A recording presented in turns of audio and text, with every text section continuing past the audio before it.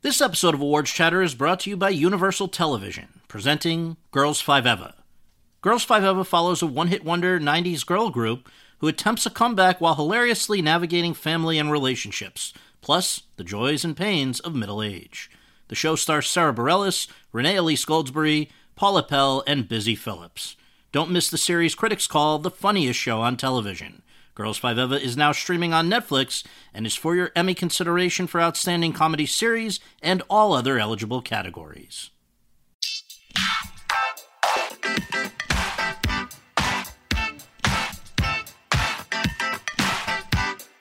Hi, everyone, and thank you for tuning in to the 467th episode of the Hollywood Reporter's Awards Chatter podcast. I'm the host, Scott Feinberg, and my guest today is one of the most talented and influential singer-songwriters of the last 50 years. An Oscar and Tony winner, he is also a 2019 Lifetime Achievement Award Grammy winner and 2002 inductee into the Rock and Roll Hall of Fame as part of the band for which he was principal songwriter, lead singer, and guitarist from its formation in 1975 through its breakup in 1991, Talking Heads, which is behind two selections on Rolling Stone's 2020 list of the 500 greatest albums of all time, number 364, More Songs About Buildings and Food, and number 39, Remain in Light, and two selections on Rolling Stone's 2021 list of the 500 greatest songs of all time, number 123, This Must Be the Place, Naive Melody, and number 28, Once in a Lifetime. He has been described by the New York Times as, quote, an underground icon who danced across genres as if they were all part of one vast amplified stage, close quote, and someone who, quote, has spent his whole career blurring the distinction between pop culture and highbrow art, close quote. And Talking Heads have been called by the same publication, quote, the most consistently adventurous band to have emerged from rock's new wave of the mid-1970s, and a groundbreaking ensemble with a knack for hitching off-kilter lyrics to postmodern beats, close quote. Also noting that they, quote, dissolve the barriers between disco and rock, conceptual art, and dance pop, close quote. While Time magazine declared that they, quote, made music that examined some of the oddest, spookiest manifestations of modern emotional life, sang songs that turned grim tidings into deadpan jokes and disaffection into disarming social parables, close quote, while noting that his lyrics, quote, played four-wall handball with Anime and, floating all around the band's cunning and enterprising rhythms, moved the Heads past punk and over the crest of rock's new wave into a forefront they had sharpened up for themselves. The Heads were a prominent part of a creative community that kicked avant-garde into a single swift stream. They adopted their thematic boldness from artists and their music inventiveness from sources as diverse as Philip Glass and James Brown. They started out in the punk new wave era, but outlasted and outclassed it, close quote. I'm talking, of course, about David Byrne. Over the course of our conversation at the Los Angeles offices of A24, the 70-year-old and I discussed the origin and dissolution of Talking Heads and the stories behind some of their most celebrated tunes, the musical influences from abroad that have shaped his solo work ever since, the Oscar-contending original song This Is a Life that he co-wrote with Mitzi and Ryan Lott for the A24 film Everything Everywhere All at Once, plus much more. And so, without further ado, let's go to that conversation.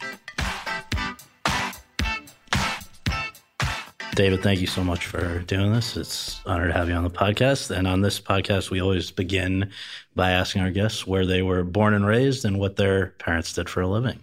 Oh, that's nice. I was born in Scotland, and then my family moved to Canada and eventually to Baltimore when I was about 7 or 8. And so I did most of my growing up in suburban Baltimore until I went to college. Yes. Now, growing up, how big a role did music play in your household, whether it was listening to it or making it? How did that factor into things? Oh, it had a huge influence. My parents didn't play instruments, but I remember at certain points they listened to records. It would be like Scottish folk music or American folk music, like Woody Guthrie or Pete Seeger. And then they'd sometimes listen to classical music like Mozart or something like that. Some of it stuck with me. Mm-hmm. Certainly the things like Woody Guthrie and Pete Seeger and those songs. I can still remember those songs. Mm-hmm. Woody Guthrie did a record of children's songs that I can kind of remember. But it seemed like another world. And then, of course, at some point in early adolescence, I had a little transistor radio, which is, for those of you who don't know what those are, they were about the size of a pack of cigarettes. They were the music quality, the sound quality was probably less than your phone, but that was a lot of people's introduction to pop music in different ways. And so, like anyone else, I tuned into the radio and heard stuff, and it kind of blew my mind. And I realized, oh, there's another world out there. There's another world, and it's the world. I want to know more about this. I don't know if this was just to give an example, but in another interview, you'd said that Mr. Tambourine Man, which was covered by the Byrds, including past guest of this podcast, David Crosby, that one kind of made you, you said it was like a pass, let me find the exact phrase, like a little telegraph from someplace else. You said like kind of calling you to get out of Baltimore. Yes. It was like a message. You could hear it in the sound of the record, not even in the words, which were very mysterious. And I thought, what does this mean? This is some kind of coded language. I don't know what they're saying, but it's really exciting. It's obviously speaking to my generation and the people maybe a little bit older than me, and they belong to another world that I'm not in contact with here in the suburbs. And now, up to that point, though, had you done any making of music yourself? I'd read one thing where your mother said that at the age of 15, you went to something in Montreal that kind of blew your mind as well. Not too many years after that, yes. When I was in junior high school, yes, I taught myself how to play guitar. My dad had a little reel-to-reel tape recorder. As oddly enough, people sometimes had those then. And I would record. He modified it so that I could record what's called sound on sound, which is something that Les Paul gets credit for inventing, where you could kind of play along with yourself, and it would merge what was on the tape with what your performance, and then you'd get the other thing. In the process of doing that, you basically destroyed what was on the tape before. So you only had one chance to do it. But it was still, wow, I can do this. So I was doing that. By that point, friends from school and I, we would trade records the way people do, vinyl. And you'd go over to someone's house and you'd bring your latest record find and go, listen to this, listen to this. You have to know about this. At some point, yes, my parents, sister and I, went to, I think it was called Expo 65, maybe, in Montreal. It was they had these things called World's Fairs. And not so much musically, but kind of visually and conceptually, it kind of blew my mind. There was these amazing things in the Czech Pavilion where they had a kind of film where the audience could decide, like choose your own adventure. The audience had buttons on the chairs that you could say, they'd pause the film and go, okay, should it go this way or that way? And then there was another thing where there was this multi-layered slide projection thing. There were I remember there were like films where it was like 360 all around you, those kinds of things. It was just like this amazing world of possibilities that kind of loomed in front of you and go, wow, all these things. Oh, there's all these things that are possible that you can think of, not in the ways that we normally do, but there's all kinds of other ways of doing things. Experimental, yeah. Now, what was Revelation? Revelation was a band I had probably this might have been junior high maybe. Yes, quite an ambitious name for a band, and we basically just did cover songs of other whatever stuff was on the radio. But that was really the first time you were part of a band and working with other musicians? Yes. The first time I was part of a band working with other musicians. I'm pretty sure I was not the singer. But, yeah, that was exciting. I remembered that, of course, ended after a while. Sure. And so then I kind of went off on my own, and I remember playing kind of the contemporary rock songs at folk clubs on an acoustic guitar or ukulele or violin, instruments I had around the house. And we tend to forget that audiences were really segregated in their silos, kind of the way they often are now. This is not an entirely new thing. The folk audience did not listen to rock and roll. They thought that was like cheap commercialism. Right.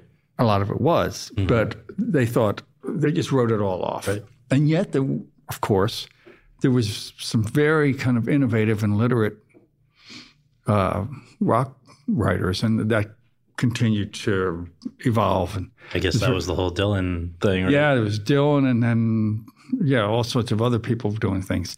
And you just thought, oh, no, there's a lot to this. It's not just I Want to Hold Your Hand. There's a lot of other stuff going on. And so I started playing some of those songs to a folk audience, and they were like, wow, that's a good song. Where does that come from? So that was blurring the lines, yeah. Yeah. So you eventually, early 70s, go off to two art schools, right? Start at each first, I believe, was RISD first or was Maryland? Yeah, RISD was first. Okay. I went to an art school in Rhode Island. Left there, went to an art school in Baltimore. Mm-hmm. And then hitchhiked around the country. Hitchhiking was a thing you could do then. Yeah, right. I don't know. Not anybody. Recommended today. Yeah, I don't know anybody who would hitchhike now. But you could do it. You could go all over the country. So I did that. And after a while, I ended up back in Rhode Island. Mm-hmm. I just thought that was a fun scene. Yeah. There were people who had graduated from the school who had bands and were doing cool art. And so I went back there and just started hanging out. And that's when I met some of the folks who would eventually be part of Talking Heads. Well, I wondered if I could ask you to break it down a little bit, because I heard it all kind of crazily began with a film for someone else about running over their girlfriend or something. Was that the first? Is that the first thing you worked on with Chris France? I don't remember that. It could be, that there's inaccurate info, but basically the way it was, this was from Time magazine, quote, France had fantasized about forming a rock band. He and Byrne provided music for a film a friend was making, France recalls, about his girlfriend being run over by a car. The way Weymouth remembers it, by the end of the session, Chris said to David, because, David didn't talk very much, look, let's start a band. It clicked, close quote. Does that compart with? I don't remember the music for the film, but I remember Chris being the one who suggested, let's make a band. Let's do a band. And I think we thought we would just, again, maybe perform some cool songs by other people that we liked. But it wasn't my idea. But I mean, well, even before you got a fourth, was the band already named how did it come to be named what it was? It was named the Artistics, which I think also came from Chris. Mm-hmm. And I think that was supposed to be like a tongue-in-cheek reference to us being all around the art school scene. Right. And at some point during that, we lasted, I don't know, a year or so. And at some point I started writing songs for us to learn and play. And those songs stayed. There was Psycho Killer. There was one called Warning Sign. There might have been a couple of others. They were just like the beginning, the early stuff. It was fun to do. It basically proved to me that I could write a song. There was not that, oh, I can do this. Well, that's what's so funny to me, because when I was reading about that period and about Psycho Killer, like you're saying, it sounds like you were kind of just feeling it out. I guess, was it originally going to be a folk song? I thought of it as, yeah. I when I was thinking of it, I thought, oh, this is kind of like, well, let's say, going back to that time, I was thinking, this would be like if Randy Newman did a collaboration with Alice Cooper. Not that that would happen, but Right. That's what I was imagining. Well, now, at a certain point, I wondered if I've read different conflicting accounts of when and how you guys wound up with your fourth. Jerry, how did that, I guess you realized you needed or wanted a second guitarist? By that point, we'd all gravitated to New York. Chris and Tina I think they finished school. So I went to New York earlier. I, crashed on the floor of somebody who had a loft on the outskirts of Soho near the Bowery. Mm-hmm. And they eventually gravitated to the town. And I would continue to kind of write stuff. I don't know. I had no idea what I was going to do with it. But, it was just something you did. It was fun. Well, you had a day job, right? You were doing other things to pay the bills? Yeah. I eventually had a day job. I was a theater usher for a while, which to me, having just moved to New York, that was incredibly exciting. I got to watch movies over and over and over again because I stood there was no doors between the ticket taker, that was me, and the film. So I could kind of turn around and watch the movie. And some of the movies were bared watching over and over again. I remember Young Frankenstein. Mm-hmm. Every time you watched it, you'd see something different, and it was wonderful. It was California Split, which was an Altman movie. Yep. That had all the overlapping dialogue and everything that he was doing then. It was just like, whoa, there's so much going on here. And then there'd be other movies like, it might have been like Airport 75 or something like Airplane 75, something like that. And it was just like, no, this has no depth to it whatsoever. But I watched it once and I go, that's enough. That's enough. Well, that period, so the movies you're talking about kind of confirm. We're talking 74 into 75 as the four of you are coming together, but not yet with a record deal right until 76. No. Yeah. We didn't have a record deal. We were just getting together and playing. We played, we auditioned at CBGB's, played some shows, and I don't know when exactly, but after we played quite a few shows as a trio, and then eventually we thought, oh, wouldn't it be good to just have one more person? If we had somebody who could play maybe some keyboards and maybe a guitar sometimes, that kind of thing.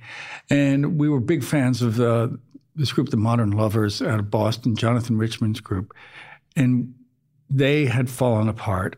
And so we reached out to their keyboard player who also played guitar, Jerry, and said, Jerry, would you like to join our band? Jerry was very wary. He'd just been through what was for him a terrible experience. He had his hopes up that they were getting courted by major labels and the Modern Lovers were going to, he saw a career in front of him. And then all of a sudden it just crumbled. And he thought, I do not want to go through that again. Yeah. So he said, I'll join you for like a few songs on a few dates, which he did. And I guess it worked out. I guess he had a good time because eventually he decided, yeah, I'll give it a try with you guys. And so that record deal with Sire Records is 76. And I wonder, do you remember the first time you heard yourself on the radio? No. I don't remember. It wouldn't have made a huge impression. Now, I guess after the first album, the next important collaborator to enter the picture would have been Brian Eno, right? Mm-hmm. That's after the first one. Then you guys do 3 Talking Heads together and 3 solo, I believe, that you did together after that. Why do you think you guys clicked to the extent that you did? Oh, with Brian Eno? Yeah. In the same way that the band itself got together because we had similar musical tastes. It wasn't like we were all like the greatest players. Some of us were still learning how to play, but we all were friends. We had similar tastes, and so we liked hanging out and listening to music and doing all that. And this was a similar thing with Brian. We sort of became friends and liked to talk about not just music, but all sorts of things, science and whatever else. Mm-hmm. So in the same way that we got together because we were friends, we started connecting with him because he became friends with us. And gradually, it wasn't right away, but gradually we came to him and said, hey, do you want to do our next record? Now, you have talked about something. I wonder if you can explain to listeners, because I was certainly not familiar with this before. What is incomplete recording? Incomplete recording? I have no idea what that is. No? Is this something where I'd seen that the band would lay down basic tracks and then you would essentially improvise? Is that the... Oh, that kind of thing. Certainly not at first. At first we had songs written, but at some point, as happens with every musical act who records their own material and then goes out on the road and performs it, there comes a point where you come back from a tour and you don't have any new stuff. You have to come up with something. So you either have to take a little break to write, or I think Brian encouraged us to, at some point, to just go in the studio and jam and kind of improvise. We did that in a rehearsal loft, and I remember on quite a number of the songs, or what became songs, sometimes I'd improvise a kind of melody, but just singing gibberish, nonsense words, which I discovered is not that unusual. I mean, I heard that Paul McCartney would do the same thing. Yeah. And then you find words that kind of fit the feeling, fit the kind of vowels and consonants and whatever that seem to go with that melody. You find those, and sometimes they can actually make perfect sense, and sometimes they can be a little bit more stream of consciousness. Do you remember an example of a song where that is how the song was born? Yeah. Plenty of them. Ones that people know, I think, really well. Burning Down the House is like that. Naive Melody, This Must Be the Place, that was like that. Very different vibe. Songs, what other, I think Life During Wartime might have been like that, where it's basically just a groove with one chord change. And so I just thought, okay, I'll make... But you liked that way it turned out to be a way you liked working with this kind of having, the way what we've called incomplete recording here? Yeah, it worked out fine. I mean, at least for a while. It was not the only way of working. Yeah. It wasn't like, this is what I'm going to do forever and ever. But I thought, this is a new way of working for us. And it works. And the results are a little bit different.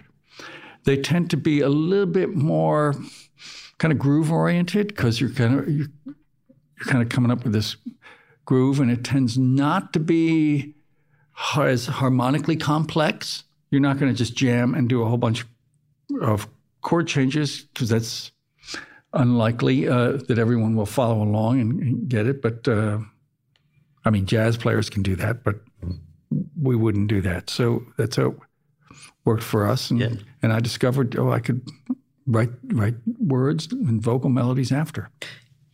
Would it be possible for me to mention a few of the songs that people love most from that era and just ask you if there's anything that comes immediately to mind about either the origin of the song or the way it was received, or just, a few of those? Oh, sure. Thank you. So you mentioned Once in a Lifetime. People love that. What was the story there?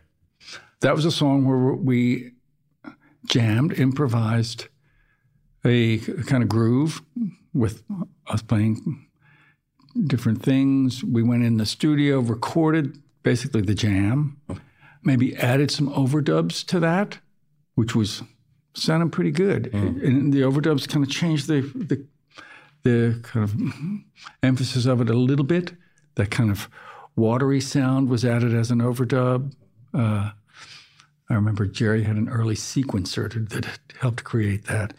So we had that, and then it became my job to go take those recordings, cassettes of them or whatever, take them home and try and come up with melodies and things for it. Which on that particular one, I'd been listening to some radio preachers, and Brian and I used the voice of radio preachers on the record we did together, My Life in the Bush of Ghosts. I was listening to radio preachers, and then I just adopted the persona in my loft where I lived, and just adopted the persona of a preacher and kind of ranted the verses. Yeah. And just as soon as I came up with a phrase I liked, I'd write it down. I'd just keep going and going, going around the kitchen table and doing that. There's nobody else there. Elmer Gantry style. Yeah, exactly. Nobody else there, so I could kind of do that. Nice. Didn't have a chorus. Brian came up with a chorus melody. Not the words, but he came up with a melody. And it worked. And I liked it, so I eventually wrote words to that were, I thought, kind of an answer or complementary to the kind of rant of the verses. How did I get here?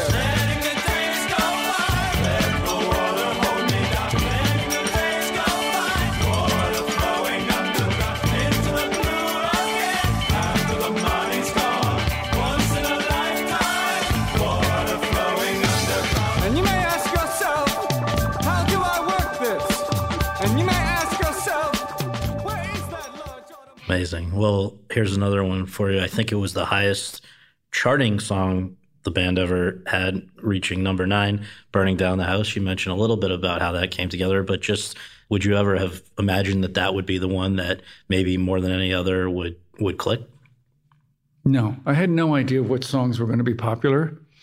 I had no idea. So I remember, again, like the other one, that emerged from a jam where I think we had maybe like four or five chords or something like that we would just repeat like a loop. Loops didn't exist then, but we played it the same kind of 4 bars or whatever over and over again, like it was a loop. We recorded that.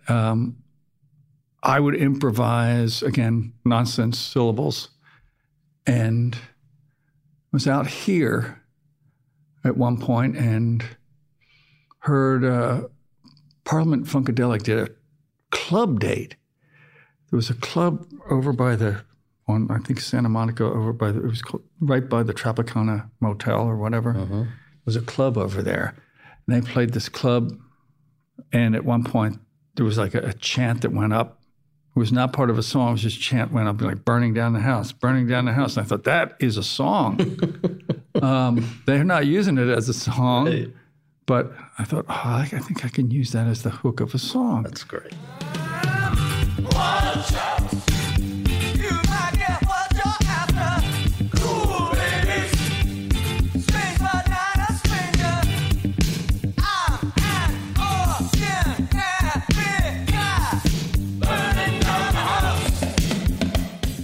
I loved what it felt like. So that was that. Well, there's more. I think I remember Once in a Lifetime. Yeah. When it came out, the rock stations thought it was too funky for rock stations. So I was told.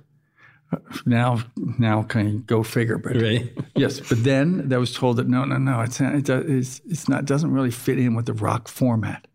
And the R&B stations didn't want to play it because it was probably a bunch of white kids and didn't quite fit in there either. So it kind of fell through the cracks as far as radio formats. Yeah, so well, what do we do? We're going to still play it live, play all this stuff live.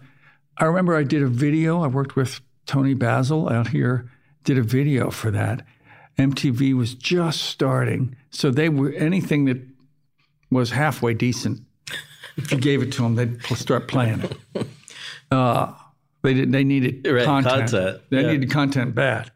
So they started playing that, and they played it a lot, along with a few other people. Right.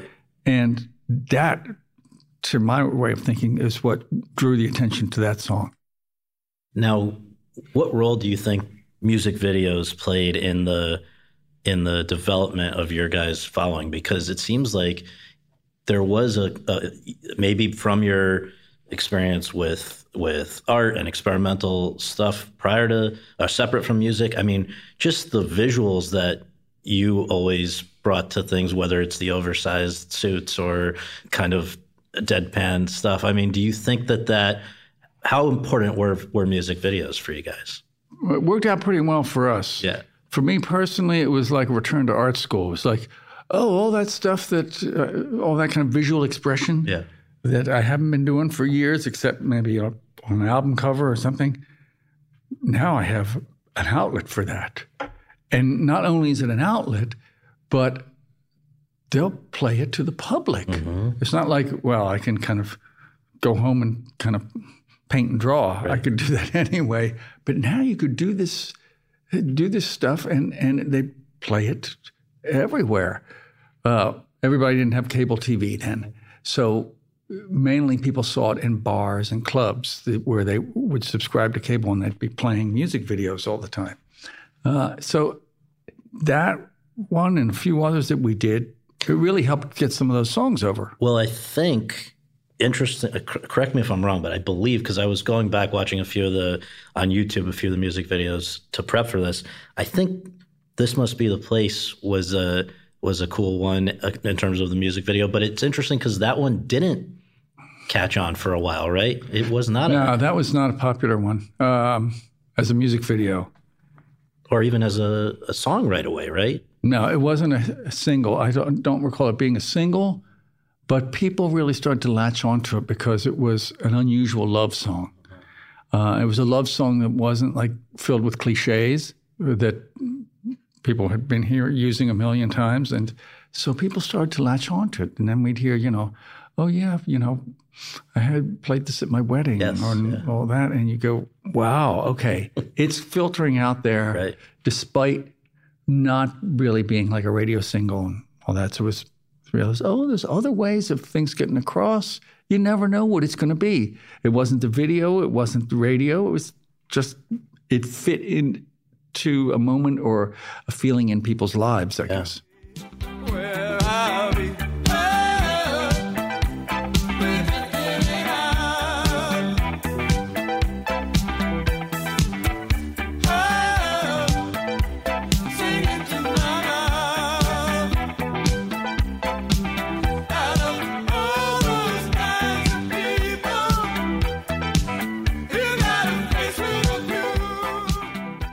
Last two case studies, if I can present these, and she was, I guess there's the an element of LSD there, but what was where did that come from, right? What was the spark of the idea?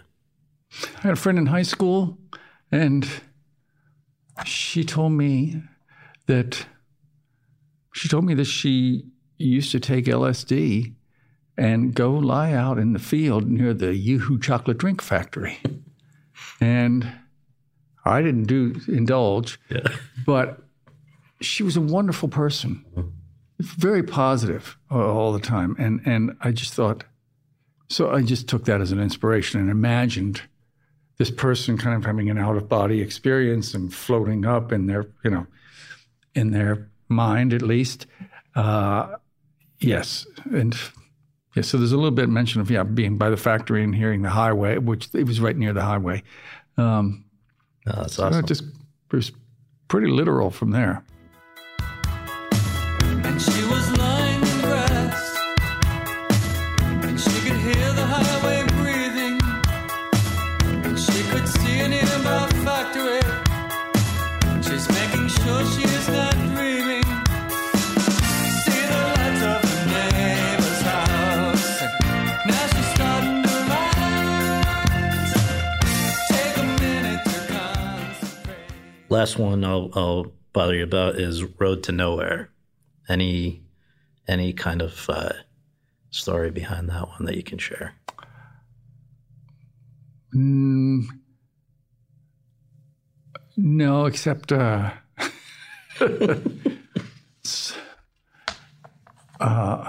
flight attendant on the flight when I came out here. This trip came up to me and said, my son really loves that song, but he's kind of conflicted about the words, trying to figure out what does it mean? Right. What does it mean? And he kind of goes. She said, it goes on, and trying to kind of figure out what is this song about. And I said to her, I think the song it works because the music is positive and uplifting and feels good.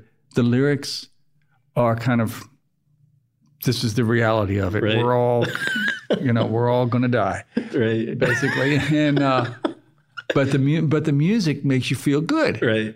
And I thought that's what music can do. Yes. Can have like two opposing ideas at the same time, and there's something that's kind of life sometimes.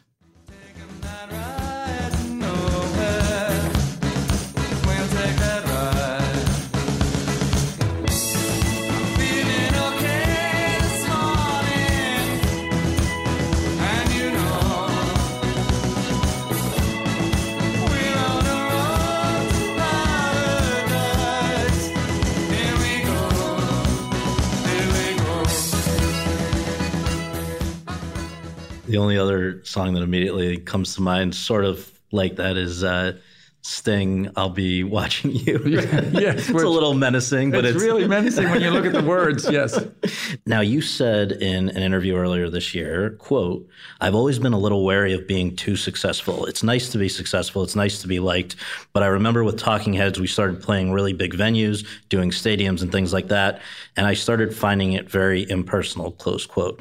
So I guess I wonder, was that a major contributor in terms of you guys kind of growing apart and you wanting to do other things? Or what would you, just because everybody's got a theory, everybody's got a storyline of what they think happened to lead to 1991 where that was the end of the band. But I guess, what is the correct story?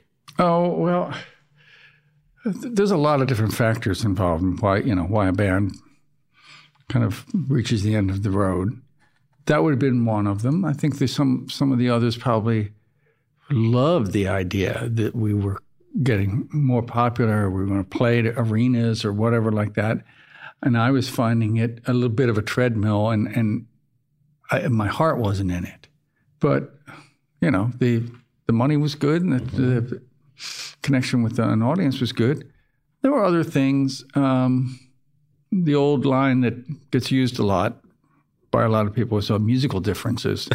And, and we didn't always have musical differences, but there was a period where I was starting to listen to a lot of Latin music around New York because there were a lot of Latin clubs downtown, right next to the rock clubs or other clubs.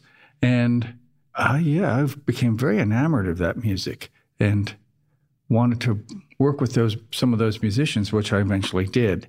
But that was, so that was a big musical change of direction. Mm-hmm. Although at the time, I remember the record company said, David, I've listened to those songs. They could have been Talking Head songs. And I thought, okay, maybe. Yeah. Well, in fact, just aside from local things that you were listening to, wasn't there something when in 86 you go and make a film, True Stories at that time? True Stories was the film you made. But there was something about, I guess, being in San Francisco and discovering records from around the world that also maybe piqued that interest? Absolutely. In San Francisco, doing post-production on True Stories, and for a lot of the sound mixing and a lot of that kind of thing, I didn't have to be there for the mornings. I had my mornings free. So I'd go down to Tower Records and browse through the racks and pull out some records that had interesting covers, artists I didn't know anything about. I remember picking out some Latin records and some Brazilian records and this and that. You don't know there was no internet. There was no way to find out, who is this artist? What kind of music is this? Am I going to like this? It was complete crapshoot. Yeah. But some of them I really, really liked. And then I'd go, back the next day, the next morning, and go, I'm going to get some more by that person. See what their other ones are like. I was staying at a kind of house that had a record player in it, so I could come back and put the record on and go, oh, that's really nice. Let's go get another one by them. Right. And so this was Brazilian music, Cuban music. It was made Brazilian, a little bit of Cuban, some salsa. Yeah. And in fact, just the other thing that I think is really one of numerous things that's distinguished the work since you began the solo career is just the interest in and inclusion of all of these influences right from around the world in your music, but also collaborations. I think you were the last person to collaborate with Selena, right? Exactly. Yeah. And then everyone from Fatboy Slim to yes. Yeah. I've been teased about collaborating with everyone, but I find it really stimulating. Yeah. Sometimes it fails. Sometimes you end up with something that's just like, we didn't really click. But sometimes you really get something that you never would have gotten before. Yeah. It kind of pushes you to do something a little bit different. That was an interesting one. The song with Selena was done for a film called Don Juan DeMarco. Yeah, Brando, right? Yeah, it was Brando and Johnny Depp. Yeah, right. And I thought, wow, okay. They had a scene where I think they go into a Latin dance club, and they wanted to have some music playing, but they wanted it to be like some Latin music, but somebody recognizable to help an audience kind of find a way in. So they thought, oh, let's try David Byrne. He does that kind of thing. So it was their idea, and I knew who Selena was, and I said, absolutely, I'm down for this. In fact, I have kind of the beginnings of a song, which I would like to then, I'll just send it to her in Texas and to her people, and let's see where that goes. Yeah, so I did not go, I never met her. Oh, really? No, we all talked on the phone. Oh, my goodness. We all talked on the phone, and I sent the multi-track tape, which is a big thing. Yeah. I mean, there was, what's it like? It's like a laptop. It's like maybe a stack of like 3 laptops. Yeah, right. Something like that. It's about that size. And you send that, and then she recorded her vocal basically as an answer to my vocal. It's sort of like what you were doing when you were first experimenting as a kid, right? With taping over things. Yes. So she recorded as an answer to my vocal, and it was to me just magical. Yeah. She brought a whole kind of heart and emotion to it. I thought the song was very tender and emotional to begin with, but she kind of lifted it to this ecstatic level that I just thought, wow, I'm really happy with this. Hey, come dance with me. Ven, baila conmigo. Come dance with me. Oh, quiero ser libre. Come dance with me. Ven, baila conmigo. Oh, como tú solo puedes bailar. Look at all she could do. She's making kind of cumbia, kind of pop, I guess you would call it. Incredibly successful, but I thought she could stretch out and really, really be something incredible. Mm-hmm. Well, so there's a song that was used for a movie. The movie never used it. Never used it? They never used it. After all that, well, they're lost. Although, thank you for connecting me, but they never used it. I got it back. But it's interesting, though, the role that movies have played throughout your career, because it's going to connect us up to Everything Everywhere All at Once. So here we go. We're getting to that now. Well, for sure. But I just want to also note that this goes back more than 35 years. Last Emperor you got your Oscar for The Last Emperor. That was a while back. Yeah. And you've often had music featured in movies. And I guess I wonder, what is that process like? Do you need to see a script? Do you need to see visuals? Do you not need to see anything to, how do you, let's take as a case study Everything Everywhere All at Once. What information did you have when you went to work on that? They were very generous. They approached me, and I'd seen the Daniels previous movie, Swiss Army Man. Yes, a.k.a. the farting corpse movie. Yes, exactly. I just thought, okay, what are these guys doing next? And I knew the folks from the guys from Son Lux. I knew their management and record company guy and whatever. I knew them. I'd seen them live, and we'd kind of, in the past corresponded. So it was a combination of the movie and the Son Lux people reaching out to me and going, we're going to score this movie, but we want a song for the end. And, I would have said yes right then, but they were just like, oh, no, we're going to send you a rough cut of the movie. You guys, so you can see what this is about. And, which they did. And I was just, it didn't have all the special effects, had no music in it, all that. But, seeing that movie without any warning or, no preparation of what the hell you're getting yourself into. Right. I remember watching like the first 20 minutes and going, interesting. They've done like an Asian domestic drama. With elements of kung fu and everything else. None of that had come in. In the first 20 minutes, it was all the family in the laundromat and the woman squabbling over their tax returns. Yeah. And the daughter fighting with the mom and all this kind of stuff. And I thought, oh, this is interesting. It's really well done, but this is what it is. And then all of a sudden, boom, boom, boom, you're like in another dimension. And then you see what made them think of you. Yeah. And you go, oh, here we go. Right. And I remember responding to them and saying, I think the song at the end should put a pin in how emotionally touching the movie is. That's not what people are it's not the first thing people are going to think. They're going to think, oh, what a weird freak out this is, which it is. But I said, but under all that, there's a lot of heart to it. Right.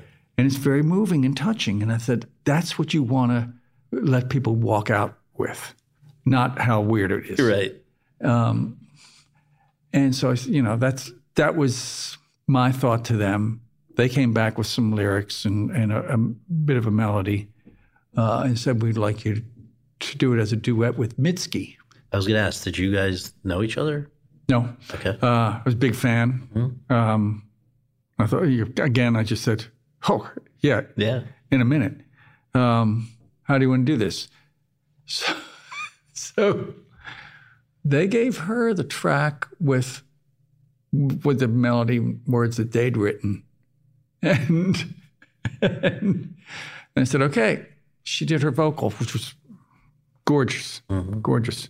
And I thought, oh, what am I supposed to do now? Where does this leave me? Right. I mean, the obvious thing was, okay, I'll do harmonies. Right. We'll do it like a duet where I sing harmonies with her, which I did in some parts. But they suggested, and at first I thought, really? How am I going to do that? Maybe you can sing in between her lines, kind of what Selena did. Yeah, right. With my song.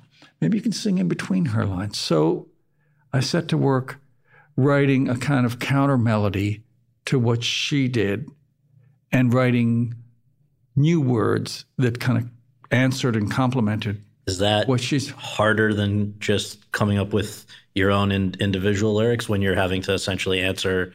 So you know what I mean? Starting from scratch versus call and response? I think it's always easier when there's something there to work with. Okay. A blank piece of paper is the hardest. Mm-hmm. So, I mean, this was a real puzzle problem. Mm-hmm. It was not totally easy because it's like, okay, you got to find a melody that doesn't encroach on her stuff. You don't want to be singing on top of her so that people are trying to hear two different things at the same time. But one needs to feel natural, and so maybe there's like a tiny little overlap. So yeah, it is a puzzle. It was a puzzle. It was a real puzzle. I had to try it different ways, and then submit it and go, here's what I got. Does this work for you? And then there's other parts where they had these vocal things that didn't have any words to them, and I said, no, I can come up with words for those that actually fit the song. This is a life. Every possibility from destiny. I choose you and you choose me. Not only what we sow, not only what we show. This is light. Many lives that could have. Well, so the finished product of the song and how it factors into the film, which is now the highest grossing movie in the history of A24. I guess I wonder, when you see how it's all incorporated, what's your take? It's really refreshing to see that movie did as well as it did and continues to do. And that, I have friends, come up to me and go, "Oh, I saw this movie. You got to see this. You got to see this movie." Yeah, which is kind of the reaction people have. And I go, I wrote a song, co-wrote a song at the end of it. Right. Oh. After all the mental gymnastics that movie put you through, by that point, they probably didn't even realize, they didn't realize who they're listening to. Yeah, exactly. But that's the kind of reaction that movie gets. It was kind of word of mouth. People just going, with their jaw on their floor, the floor, going, "You got to see this." I have just 3 last quick questions for you, if I may. These are sort of just big picture, random things that I know everybody always asks, but I'm very curious what what your latest feelings are on this. Obviously, you've had and are continuing to have this incredible post Talking Heads career, but the last time the 4 of you guys were together was 2002, 20 years ago, for the Rock and Roll Hall of Fame induction. What percentage chance is there that we will ever see the 4 of you together playing again? Playing together again? No. That's not going to happen. I'm very proud of what we did. We're working together on a kind of re-release schedule of A24 is doing Stop Making Sense. Going to do that. Yeah. Oh, so the 4 of you are in touch on that? Yeah, we're in touch on that. The record label is re-releasing records on vinyl and this, doing all that kind of thing. Wow. So we have a good relationship as far as working the catalog and working for the stuff that we have, but we're not going to perform together. Okay, next question. What's it like, I guess, that you and Robert Plant from Led Zeppelin have basically are the 2 most kind of famous examples of somebody who continues to perform songs from the band they used to be part of. What's it like when you go back and revisit songs from that era today when you're performing them? Some of them hold up, not all, but that would be true for anything. Some of them hold up really well. And the challenge, and it's not really that much of a challenge, is to rework the arrangements and sounds and stuff so they sound fresh, they sound contemporary, they fit the band that I'm performing with at the time, like with the American Utopia show that we did. If you didn't know which songs were older songs and which ones were new songs, you wouldn't know the difference. Oh, and people today often discover them not knowing that they're... Yeah, wait a minute, that's an old song? Yeah, right. Yeah. And I think the influence of that era of work, you must get a kick out of seeing that from everything from Radiohead is named after one of your songs to Selena Gomez, I guess, borrowing, what do you say? Baseline groove from Psycho Killer. Yeah. Jay-Z had done that with Once in a Lifetime, I think. Timothy Chalamet wears a Talking Heads shirt in Call Me By Your Name. I mean, we could go on forever. What do you make of that? Oh, it's really flattering, of course. It's really flattering. Yes, and it's really exciting that you see kind of a younger audience discovering some of the material and that it has some relevance to them. That's wonderful. That it's not like, that's dad's music. It seems to have relevance to people kind of over and over again. Last question, and I so appreciate it. This has been amazing. Just this is probably an impossible question, like asking somebody to pick their favorite child or something, but just for the sake of the argument, if the world was, on fire and there was only one way to save, if there was a way to save only one song that you've worked on, what is the song that you would most want to save? There's, wow, that's really hard. Probably like most artists would say, it's probably something that I've worked on recently. It's like whatever's recent. Or you pick what I think Tom Waits maybe referred to as the orphans. You pick the ones that seem to need a little extra love. And I remember there's one from, I think it's from the record I did with St. Vincent. Mm-hmm. One is called Outside of Space and Time. Mm-hmm. It's kind of a love song. And I thought, that's one of the most beautiful melodies I've ever written. Mm-hmm. But it kind of doesn't fit anywhere. But, I thought, I'm really proud of that. Maybe people will discover that someday. Well, this will point them towards it. So, thank you so much. I really appreciate it. And I can't tell you. So all the music and then this, it's been really special. So thank you. Thank you very much.